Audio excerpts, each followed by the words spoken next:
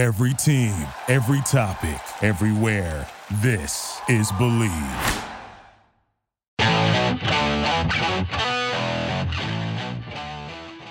This is Jeff Fedotin with Believe in Chiefs on the Believe Podcast Network, Kansas City's #1 sports podcast network. The only place with a show for every team in KC and more. We believe in our teams. Do you believe? On this week's show, former Chiefs offensive lineman Joe Valero and I are joined by Vahe Gregorian, the Kansas City Star sports columnist. Thanks so much for joining us, Vahe. Great to be with you guys, truly. Yeah, Vahe, it's awesome to have you on, man. This is great. Love reading your stuff, and you do such a great job of covering sports and the Chiefs, especially in Kansas City. So thank you for all that. And we'll definitely be talking some Chiefs stuff, also some Penn football stuff. I might have to be a little bit of a traffic cop here so we don't get totally derailed into Penn football, but we're definitely going to be talking about that. Vahe, I was wondering, when Patrick Mahomes was drafted, kind of the narrative is he was kind of like, this great arm, but he was kind of like Jay Cutler, and Andy Reid would eventually coach him, and he'd be great. He obviously is so transcendent. When did you first know, having observed him, that he was special? Did you see something when he was a rookie just watching practice? Did you talk to a coach or a player who said, this guy, he's more than just the 10th pick in the draft. He's really something. Well, I tell you what, you picked up the buzz a little bit, but you don't exactly know what the chatter means in some ways, right? I mean, you had some sense of him wowing people in practice. You understood the big arm, but the question with him when he was drafted and even on into that first sort of redshirt year was, okay, how is he going to adapt to the NFL? Is he a swashbuckler that he appears to be, sort of a little riverboat gambler, or is it in fact something that can be channeled? I think what I didn't understand about him was I thought there were all those X factors. I didn't understand how very smart he is, but also something even beyond that. And Joe, you've been around a lot of great players. I think you would agree with this being a defining kind of thing. There's a mechanism in him that slows everything down around him. What looks preposterous to us actually is a pretty calculated move by him. Now, I don't think that was necessarily the case as he came out of Tech, but I think you had this sort of beautiful fusion of the raw material there, but the innate smarts, the sort of photographic memory, all those things. And then you have Andy Reid. And Andy, I think this is fair to say, I think Andy at the time was certainly considered an innovator, but also, considered a guy who tended to opt for the dial it down West Coast aspects, right? I mean, it's not 3 yards in a cloud of dust, but let's throw that short pass out into the flat percentage more than going for broke. So there's sort of this synergistic thing to them. And I know that's not really what you're asking me right now, Jeff, about Patrick, but that eventually would kick in. The moment really that the gift wrap came off of Patrick for me really was just his first NFL game when he played against Denver at the end of that season. He made a couple mistakes, but there were 3 or 4 moments in that game where you just thought a little bit of like, oh, and this is a true story, and it sounds kind of funny. Press boxes aren't really raucous places. I mean, people in there do their jobs, and you're not. There'll be laughter, but people by and large are in the moment. And the story's been told a few times, but it bears mention here. 2 of the guys that I work with, one is a former colleague, but one that I still work with, Sam Ellinger, I still work with at the Star, and Therese Paler is now at Yahoo. Mm-hmm. They're wonderful. They're great reporters, great writers, everything, and they observe decorum in the press box. But they literally fell out of their chairs. On one throw. It was this throw where Patrick was rolling right, and I think he had about 4 people in his grill, and he threw about 22 yards downfield on the dime in between like 3 sets of arms. And you watch that throw, you weren't thinking the guy was reckless. You were thinking he had a sixth sense and the power to deliver. So that was a moment. And then after the game, I thought this was very interesting. You know, he was playing because they were resting up Alex Smith for the playoffs. But after that game, Andy Reid, who, as you guys know, can play it kind of close to the vest, really more or less just said he had complete command of the offense. There was sort of a look in Andy's eye, some things there where you just understood that, okay, it's going to be one redshirt year, and he sees what there is inside. So that's a longer answer than you wanted, Jeff, but that's a little bit of what I saw bubbling up around then. That's a great anecdote. It's really cool. That is. I love that, Vi. I think that's some great insight that, you know, a lot of fans aren't going to really have, you know, that kind of appreciation for that story. And I know exactly what you mean about that slowing down of the game. I mean, when I came out of Penn, and I know I don't want to start too quick on the Penn stuff, since there's like a three-way connection here that we have with the University of Pennsylvania between, you know, your brother Jeff and me and Bahe. But, you know, coming out of Penn, you know, the game just wasn't as fast for me as it was, you know, when I got to the NFL, and it took a while for me to really understand that speed, and I know that feeling, what you're talking about, Bahe, when the game slows down for you. I use this really strange analogy. It's kind of like if you're like an Animal Planet fan, if you've ever seen, they try to do these simulations where they'll try to show you what like a fly or an insect sees, because their metabolisms are so sped up, right, that they see things pretty much in slow motion. And that's why flies can, you know, they can get away from you, you know, when you try to swat them, or insects or bees or birds. Like, that's how they can move so quickly, because everything else is happening in slow motion for them because of their metabolism. And I only experienced that once, and Jeff and I talked about this on a pod once, when I overdosed on caffeine when I was playing against the Raiders with 103 temperature. But that was the only time in my NFL or my sports career where I actually saw things in slow motion the way that I think a Patrick Mahomes does. But I know that feeling, and I know exactly what it is that you're getting at when you see a player who when everything on when he's looking at things on the field, for him they're happening in slow motion, and that is him to a T. Let me quick chime in with something that's off the rails, but I got to say it. 2 nights ago, I was drifting asleep to an old Star Trek episode. It was called Wink of an Eye, and the whole episode is based on the aliens being at hyperspeed, and one of them like dumping some chemical in Kirk's coffee, and now he's at hyperspeed, and they all sound like flies. And they're looking at everybody in the Enterprises and moving in slow motion. It kind of brought that into focus for me. Exactly. So there's our, we can continue on down that, you know, those analogies. But, you know, and the other thing I think about Patrick too is, you know, we were chatting earlier before we started the recording about, you know, high school sports and multi-sport athletes and things like that, that we have experienced in our lives. I think a lot of that helps too, you know, for somebody like Patrick, right, who've growing up around the Major League Baseball game. You know, he played basketball. He was a fantastic baseball player. Like, he wasn't that singular focused, you know, athlete that was just zeroed in on being a quarterback, or zeroed in on being a pitcher, or zeroed in on being a power forward. Like, I think that, to me, I think that's the future of sports. When you look at the speed and the athletic ability of the players that are coming, is people that can adjust to different situations, how he can make those, he makes throws like a baseball player, he makes moves like a basketball player, and he has the toughness of a football player, you know, be able to do the contact sports side of it. I mean, what do you think about that, Bahe, when in your history of watching athletes come in and out of the Kansas City organization? Do you have a pattern where you see players who are athletes like that have better success? Well, I do think this. I think part of what the Chiefs were thinking about when they drafted Patrick was the high ceiling versus, you know, I mean, they were thinking we're shooting the moon.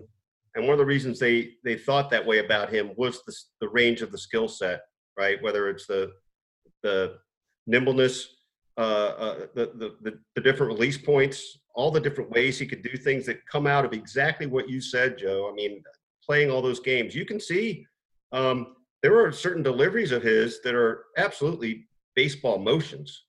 Mm-hmm. And some of that, I think, it's sort of widely understood that some of those no-look passes and stuff came from them goofing around at Texas Tech, but you see that in baseball all the time with, just different exchanges and different things like that. So there's something there for sure. And I do think, if I understand your question right, one of the things, this has certainly happened in the Andy Reid era, and I'm pretty, hyper focused on that as opposed to what's going on around the NFL in a lot of ways. But I think they're looking for the athlete. Look at this last draft. Look at the kind of guys that they're trying to get are guys that probably, they want guys who love football, but they're guys that could play a lot of sports well. So I think that's no coincidence. I agree. Hey, and obviously there's a lot of unknowns for this upcoming NFL season, whether it's going to be a regular schedule, whether it even be football. What is the Chiefs obviously return 20 of 22 starters? A lot's been made out of that. What's your predictions? I mean, do you like their chances for the Super Bowl? You think just repeating is so difficult? What are kind of your early predictions for next season? Well, I sort of think they're two different things. I guess one is I like their chances, and I think they're the team to beat. But it has been, whatever it is, 15 years since a team has repeated. I think that's right in a Super Bowl, winning back-to-back Super Bowls. And whatever the case is, it's hard to do. And we had a really good teleconference or Zoom call with Andy Reid the other day, and Sam Mellinger asked the question in just the right way about the challenge of repeating, and really evoked a good answer from Andy. And Andy talked a lot about just that one of the dynamics when you win the Super Bowl is there's a reversal of the dynamics, right? You are climbing the ladder, you are hungry, you've got something to shoot for that you didn't quite reach, especially in the case of the Chiefs coming into last year, right? Being right on the cusp. And now it's the other way around. You've reached the goal. So obviously there's a huge psychological aspect of this, retaining the hunger, believing you can be better, understanding you should still be able to grow. And I think one of the things Andy has really tried to get across, and I think it's resonating, again, just from what little we can tell, is that they didn't play anywhere near as well as they could have played last year. Particularly, you could say that about the defense, which naturally was not going to really form until about halfway through the year. With all the change and all the changes, all the personnel, coaches, scheme. So I think he's tapped something important there.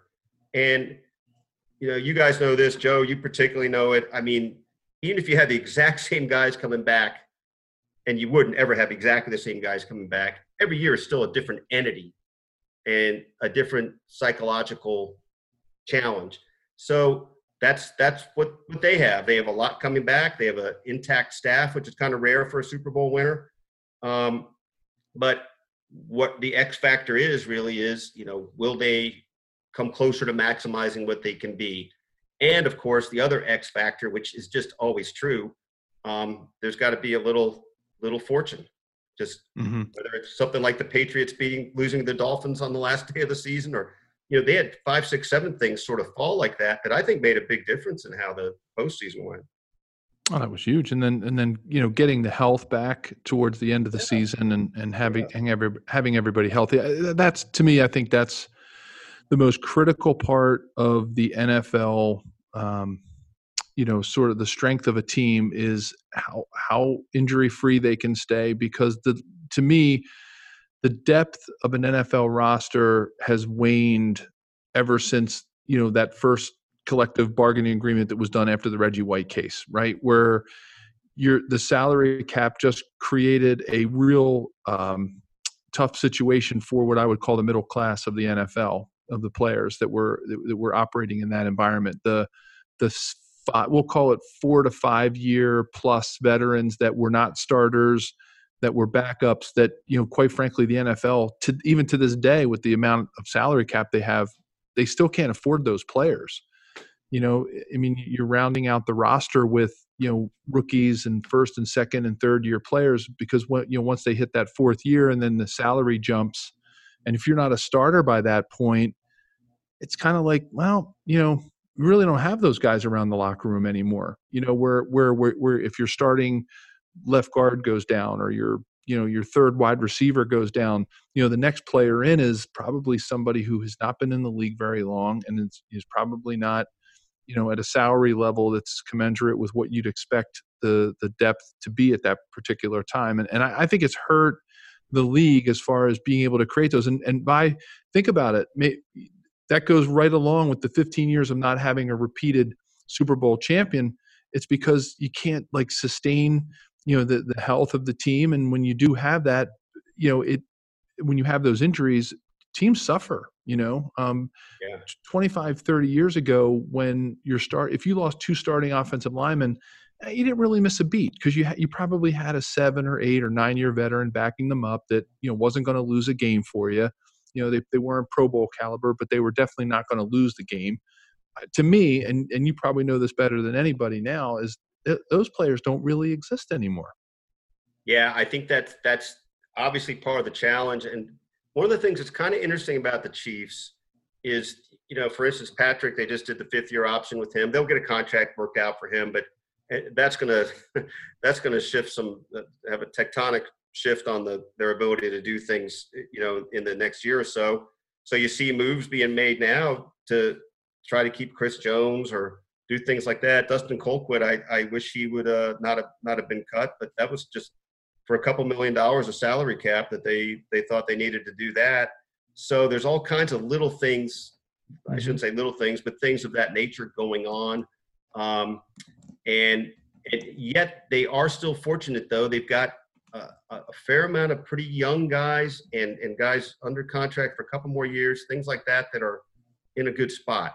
So we'll see. They'll have to be creative, but we'll see. And a great point there. And they are definitely going to have to be creative. And while we're all waiting this one out at home, you can still have some fun betting at betonline.ag. With no NBA, NHL, or MLB, you might think there's nothing to bet on, but BetOnline still has hundreds of places to wager, including their online casino with poker and blackjack. And sports aren't totally done. There's still esports, American Idol, Big Brother, the elections, the spelling bee, their $750,000 poker series. There's still fun to be had. So go to betonline.ag and use the promo code MyPod100 to receive your welcome bonus on your first deposit. Again, that's betonline.ag and use the promo code MyPod100. BetOnline, your online wagering experts. Now, you guys both have a Penn football connection, both play there. So I'm curious, Vahe, when you first heard of, Joe was such a great player at Penn, a second-round pick, I believe, by the Chiefs. So he obviously, I'm curious when you first became aware or heard of Joe Valera as this great prospect coming down the line. And Joe, I'm curious when you first became aware of Vahe, like a long-time columnist at the Post-Dispatch, a big name in journalism. I'm sure you were aware of him. So I'm kind of curious to hear both your guys' takes on that. Well, I think it's more likely I heard of Joe than Joe heard of me. No. But I think just the way that this traced through, Joe, I don't think I ever met you like in your time with the Rams even. I think there's a chance. Well, that was a really short. All right, let me just let's put a disclaimer on. That was a really short cup of coffee there. No, I'm just kidding. But yeah, I didn't have time to meet half the coaching staff. As short as I was with the Rams. But I didn't think they knew how to get you into the offense to score touchdowns the way you're used to doing. So that was part of the problem. But so I think we were kind of ships passing in the night. I bet you. And I'll be embarrassed if Joe ends up remembering that we had a real meeting before, but I think we only might have met tangentially here or there. Like there might have been a chance we shook hands, but I don't think I ever remember having a conversation with you, Joe. Yeah. I mean, that's real true. Because Vahe, what year did you graduated from Penn in? Yeah, I got done at Penn in '83, and you 83 got there in 87 or something, right? Yeah, I got there in 87. So I was, I was just, just starting high school, not that we're that far apart. But there's a little lineage, right? I mean, you played for Coach Burnt, I think. He was actually gone when I was gone. So my first coach was Coach Zubrow in his last season. His last 2 seasons actually. He recruited me and brought me to Penn. And coming out of Penn, I think was it was a very unique opportunity, right, for me. And at that time, Nick Lowry out of Dartmouth. I forgot about that. I'm trying to think of some of the other players, Brent Novoselsky, right, who you would have probably crossed paths with at Penn, obviously. Yeah. But Brent was an inspiration of mine, right, for his time, with the Bears, the Vikings, the Packers, mostly with the Vikings. I mean, he was really my inspiration to say that I could do this. Marty Peterson was an offensive tackle who was with the Cowboys for a time on that 80. He was on that 86 undefeated team at Penn that beat Navy. There were definitely some. Jim Katrickia played quarterback for the Giants. There was not a real sustained Ivy League presence back then at that point. So, it was really fun to be part of that, sort of pioneering group. I mean, God, there was a statistic out not too long ago where for the first time, I think it was maybe 2 camps ago, maybe 3 camps ago, where the Ivy League, every Ivy League team was represented at an NFL camp, which was a first, which I thought was really cool. So it's been a league that really the NFL has been looking to really find talent, and it's been really fantastic, and it's an honor to have been part of that sort of pioneering group that kind of helped pave the way for it. Even though maybe the Chiefs thought I went to Penn State, I don't know, who knows, right? But it was a fantastic experience, playing at Penn, and obviously Vahi's great journalism lineage coming out of Penn, right? I mean, tons of authors and journalists and people who've covered sports and you name it as it relates to journalism. They've had fantastic sort of lineage and sort of tree coming out of there. I mean, Vahi, did you have a lot of inspiration coming out of from Penn journalists that brought you into the career that you're in now? Well, it's funny. There's a couple aspects to this. I think you'll get a kick out of this. So I got to Penn. I arrived in '79, and I'm thinking of this part of it because of what you said about sort of sports. Even though it was Ivy League, kind of capturing your imagination at the time. That was '79 was the year Penn basketball went to the Final Four. Overshadowed somehow by Magic and Bird, but nonetheless. But so I arrived on campus that year, and Joe, I don't know, did they still have the freshman team when you were playing? They did, yeah, which was that was a great experience. We could have a whole podcast on that whole thing, but yeah, absolutely. That was taking a quick break here from our Believe in Chiefs pod. I haven't really woken up until I've had my McDonald's breakfast deal. And I know this is true because before breakfast, I put my phone in the refrigerator and couldn't find the keys that were already in my hand. Nothing gets the morning going like the first sip of an iced coffee. Get any size and any flavor for 99 cents until 11 a.m. Price and participation may vary. Ba-da-ba-ba-ba. McDonald's. I'm loving it.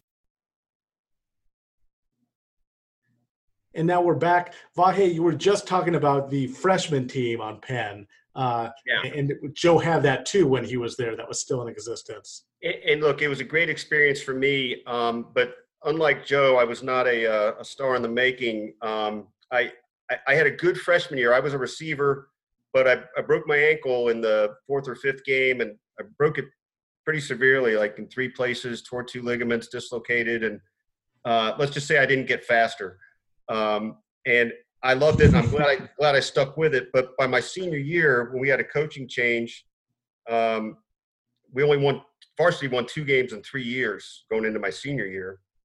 And Coach Burnt pulled me aside before the start of the season and said he'd love to play me, but I was too slow for my size, not fast enough for my size, and not big enough for my speed. I think that was the term, which I thought was, kind of a nice way to try to let me down gently. But I wouldn't trade that experience of senior year for anything. I didn't play much, but we ended up, it was the first championship since '59, I think. And I think we always thought that kind of started some things for Penn. And back to a question you asked me, Joe, just to tie a bow around this. We were around the Daily Pennsylvanian guys a little bit, and there were some pretty smart, good writers there. And Ken Rosenthal, you guys probably know of Ken, Sure. Out there, pretty prominent now and covering Major League Baseball. Ken, for Franklin Field Illustrated, Ken did a story on me on the senior who never plays. And ever since then, Ken and I have had a little bond. And so I just thought I should share that. And we talk about it every time we run into each other. And it wasn't until a couple of years later I really got interested in journalism. Just long story short, I was having a little trouble figuring out what I wanted to do. And I finally went back. The reason I'm out here in Missouri, I came to Columbia, Missouri in the mid-'80s for grad school. And that morphed into a job in St. Louis for 25 years. And then I came over to Kansas City 7 years ago. Great journalism school there, obviously. And I'm sure you kept tabs on the Penn program. Was there a time that you first heard of like, oh wow, they got this kid Joe Valerio. It's not going to just make it to the NFL. He's going to be a high draft pick. Look, it was we all still go back to games. Joe, I'm sure you get back now and then. Tons of them. Yeah, and there's that alumni tent down in the far end zone. We've probably been in that tent together a time or two.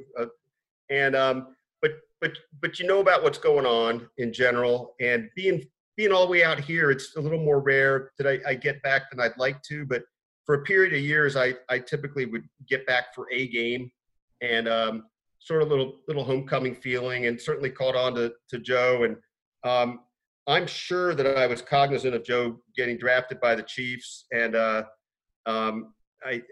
just thought that was really cool for me. I mean, to know, as you said, Joe, I mean, really, you're on kind of the cusp of a new wave of Ivy recognition, really. And that by extension, made us proud. Yeah. Oh, well, I mean, listen, Vahe, we're all standing on the shoulders of giants, right? I mean, there were so many players that paved the way and to create those great teams at Penn in the 80s and carried me there. I mean, I remember watching, it sounds funny whenever I say this, but they used to carry the Penn games on the local PBS station, Jeff. So that tells you a little bit about Ivy League football. But, my dad grew up in Philadelphia, and I was born in South Philadelphia, and he was a huge fan. And my dad wasn't a huge football fan, but he was a huge fan of Penn sports and Penn football, especially when you go back to the days of Chuck Bednarik and Skip Manisi and George Savitsky, four-time All-American. And I always forget about Bednarik.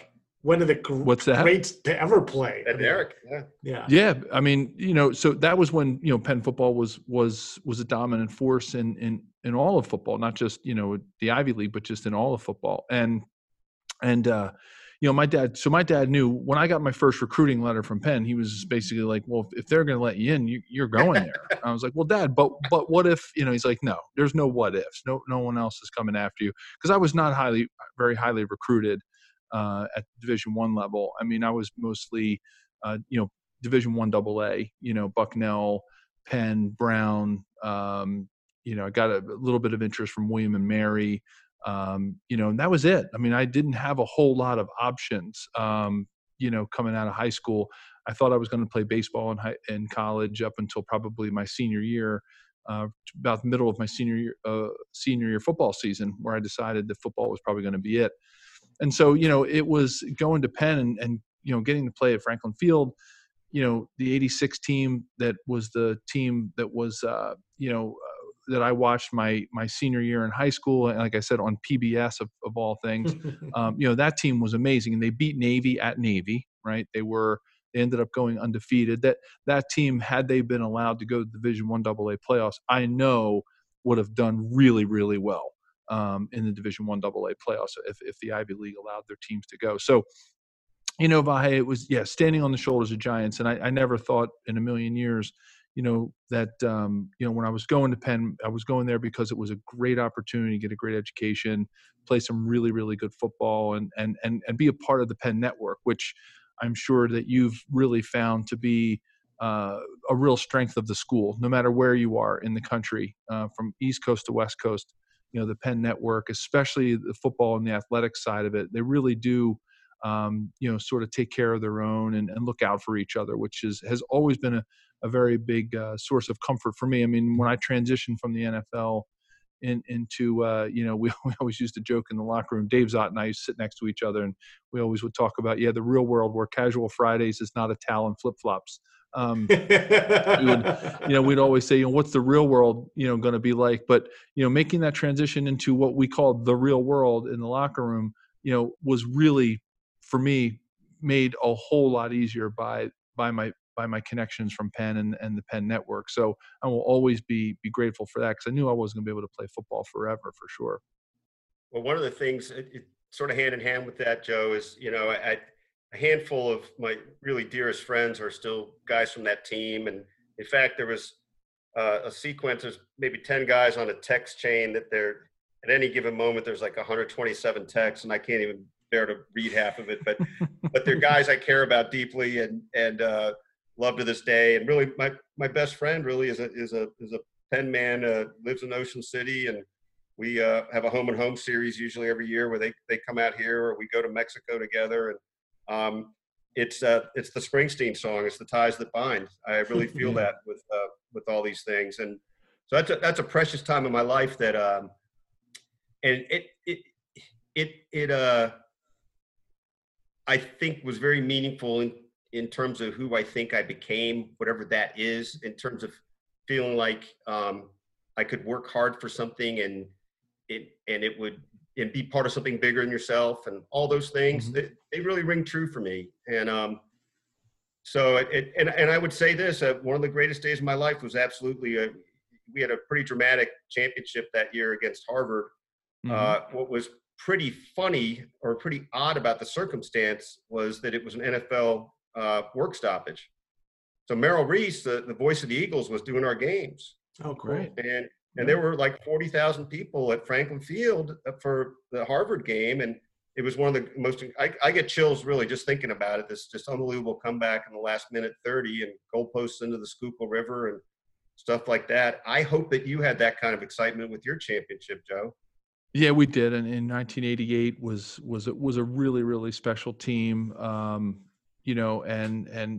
yeah, Vahe, I mean, that was, and you mentioned, even all that excitement around football too. I mean, the Daily Pennsylvanian, right? What an inspiration it must've been for you. I mean, Jeff, the Daily Pennsylvanian was, I mean, this thing was an amazing newspaper. It came out every day.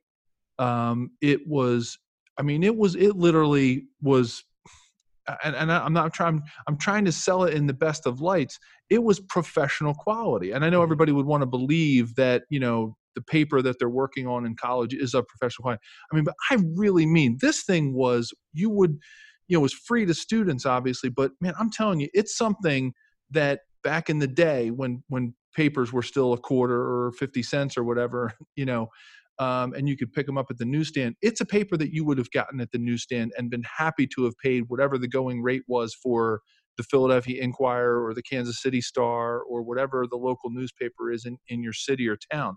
You would have gladly paid for it. That's how much professional quality was done and what was put into it. So between the photography, the editorials, all the articles, the satire, the cartoons, I mean, you name it, classifieds, it had it all, and it did it every single day. Vahe, did that inspire you to say, hey, that's like a communication mode that I would like to continue on, in my life? I think it planted some seeds for sure. Like, getting to, this is a funny way to think of it, but you're right. I getting to speak on occasion to those reporters, seeing them work in the room, I found it a very intriguing. I'm sure it played some role in it just me seeing that as a possibility. I think that's absolutely true. What's been your favorite part of covering sports? I mean, What are some things that you just remember and why you got into this whole thing, and what are some things that you really find rewarding about it? Well, it's funny. Not long ago, I guess Roger Kahn died, and he wrote The Boys of Summer, and that was a book my mom gave me some years ago. And the thing about that book, I think that book flipped a little switch for me somehow or another. It was the second half of that book where he goes back and visits all the Brooklyn Dodgers later and sees what happens with their lives.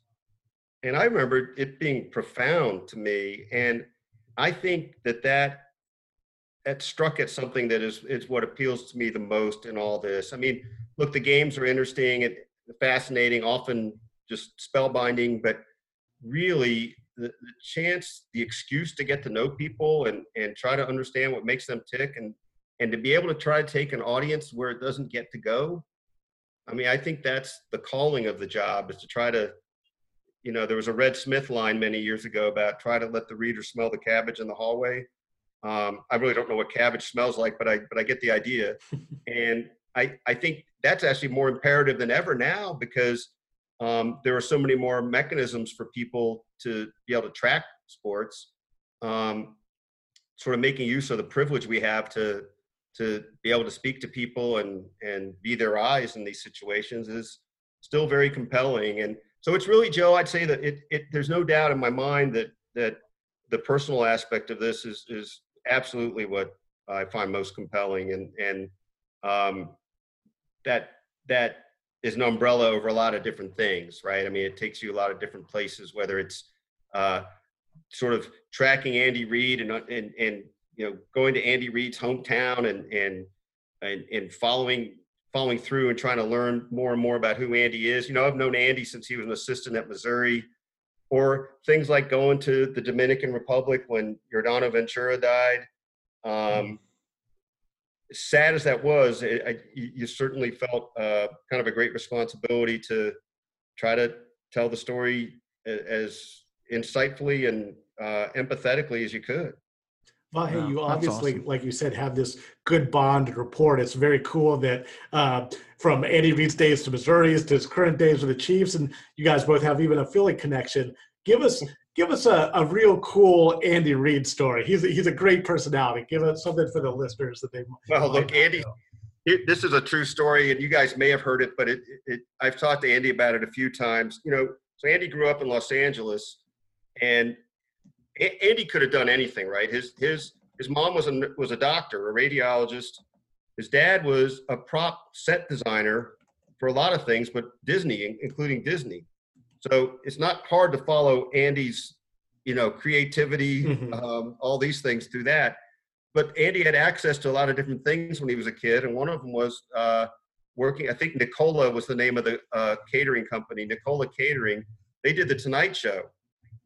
And one of the stories Andy has told me before, it's not just told me, but he's told before, is about the time John Wayne wanted an extra meatball. And Andy refused to give him the extra meatball. Rules are rules, right? No matter if you're the Duke or not. Rules are rules. And I wish we had some hidden camera video of the moment, but I don't think Andy's making the story up. I just like to have seen how that played out. But so one quick other aspect of Andy that it's very interesting, and this happens when you become a head coach, and probably it happens especially when you become a head coach in Philly. You kind of have to figure out what cards you're going to show. And Andy, I think, took on the stance pretty early that he was going to play things pretty close to the vest. You just don't want to give away the store. But the downside of that is Andy has a lot of personality. Andy's very funny, and but the most telling thing about Andy is how giving he is to people behind the scenes in ways that we'll probably never know fully. But there was a player of his at Missouri named Doug Hembrow, and remember, he was only at Missouri a couple years. Years later, when Andy took that Eagles team to the Super Bowl, he had Doug Hembrow and his family come to the game because Doug Hembrow was dying of brain cancer. And Andy spent a lot of time on the phone with Doug in his dying months. And I think it's not inappropriate for me to say Andy is still very much in contact with the family and looks out for them. And I think there's probably 100 stories like that we don't know about Andy. And I think people maybe don't realize what a true humanitarian he is. Even more reason to root for him. Yeah, that's very cool.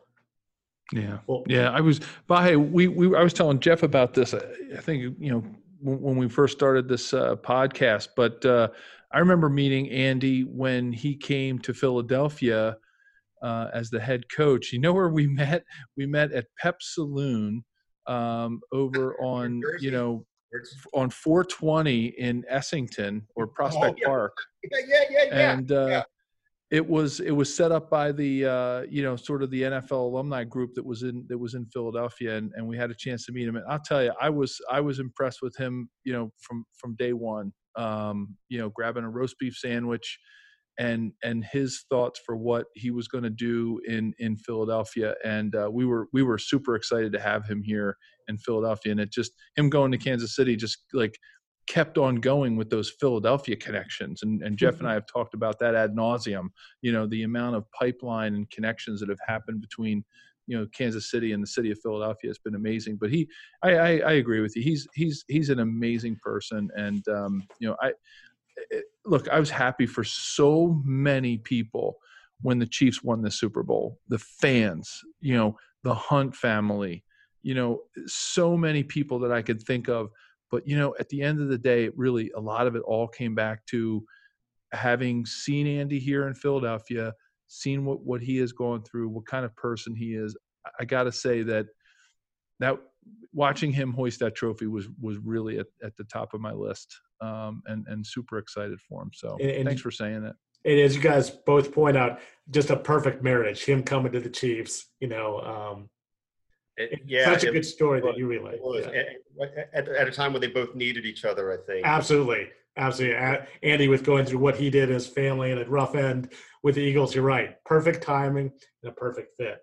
Well, go ahead, Vahe. No, just one last aside, Joe. I'm sure you've been there. The name of the place eludes me, but are you aware of that Chiefs bar in South Philly? Oh yeah, we're gonna do a pod. Go ahead, Joe. Yeah, no, Jeff. Good. Yeah, right before the whole COVID situation, we had planned on doing a podcast live from there. So we were going to record live with Paul Steico, who's the owner, and that was the place, Vahe, that my dad, in our podcast listeners are hearing the story a few times again. But that's the place my dad always watched the games when I was playing, and it was. It's just an amazing place. I mean, those guys and ladies there, they're the best. And we'll do a pod from there once this things are a little bit back to normal. Yeah. We're definitely gonna be back there for sure.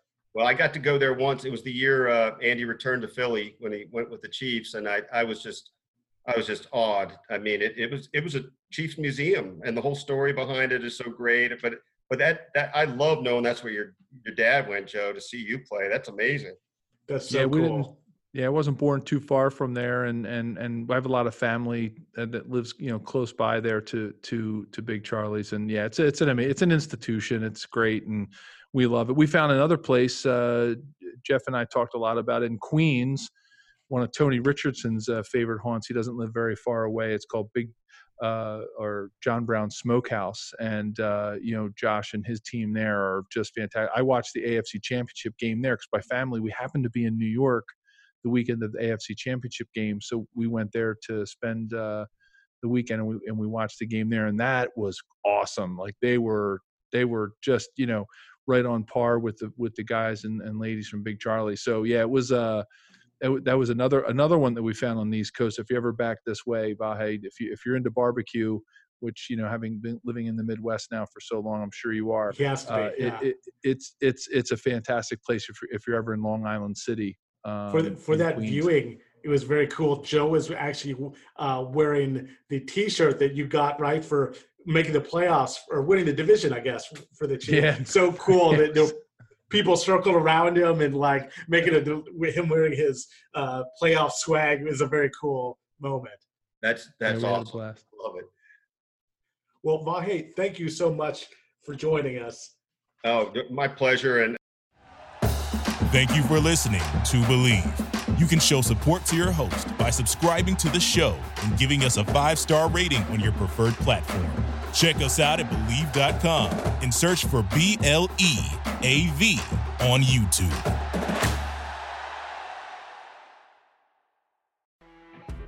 You know when you're listening to a true crime story that has an unbelievable plot twist that makes you stop in your tracks? That's what our podcast, People Are the Worst, brings you with each episode. I'm Rachel. And I'm Rebecca. We're identical twins who love true crime cases that make you say, didn't see that coming, and we hate the people responsible for them. Listen to People Are the Worst now on Apple, Spotify, or wherever you get your podcasts.